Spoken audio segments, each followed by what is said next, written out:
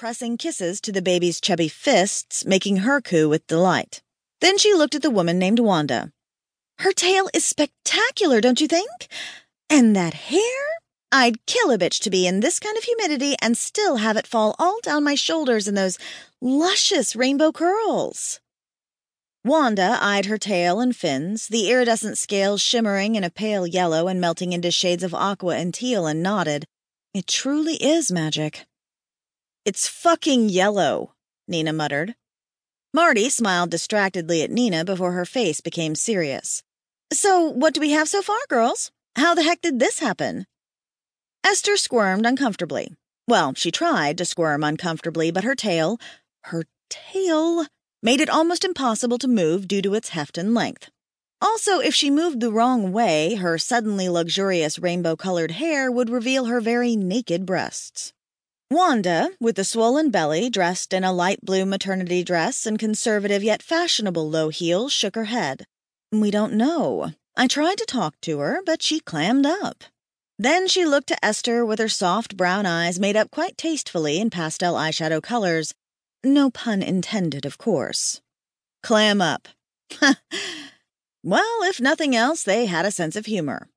Esther had a sense of humor, too, which is one of the reasons why she'd agreed to take the Mommy and Me class for first-time swimmers, the only class they had available at the Y at this time of year now that summer was over and fall classes had begun. She'd taken it at the urging of her friend Juanita because Esther was 32 years old, couldn't swim, and she was tired of hearing her friends tease her when they went to Mexico for impromptu vacations and she sat on the beach all alone due to her fear. Marty eyed Esther with a critical glance.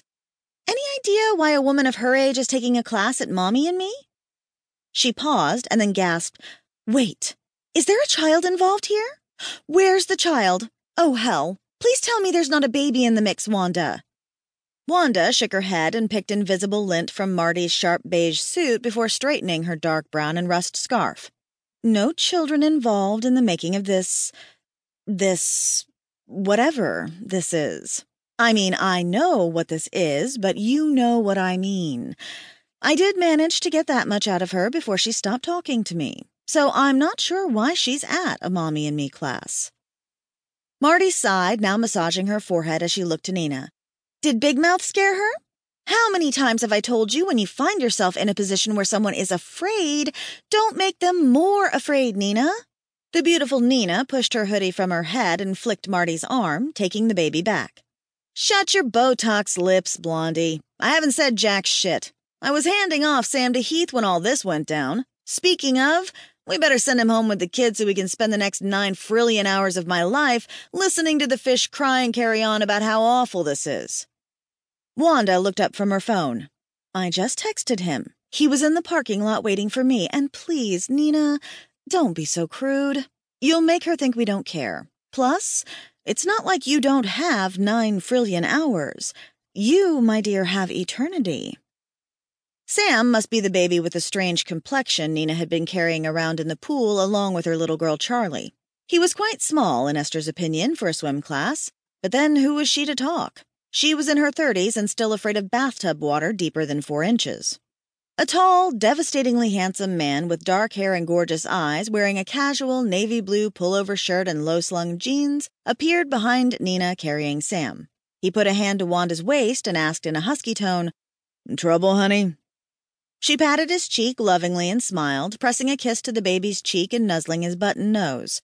"Or something." "Remember what we discussed, okay? Please," he reminded her, in a tone that spoke of a serious conversation they'd had. Wanda smiled coquettishly at Heath and batted her eyelashes, rubbing her belly. "Promise, no heavy lifting today. I have to watch out for Junior. He's my first priority, always."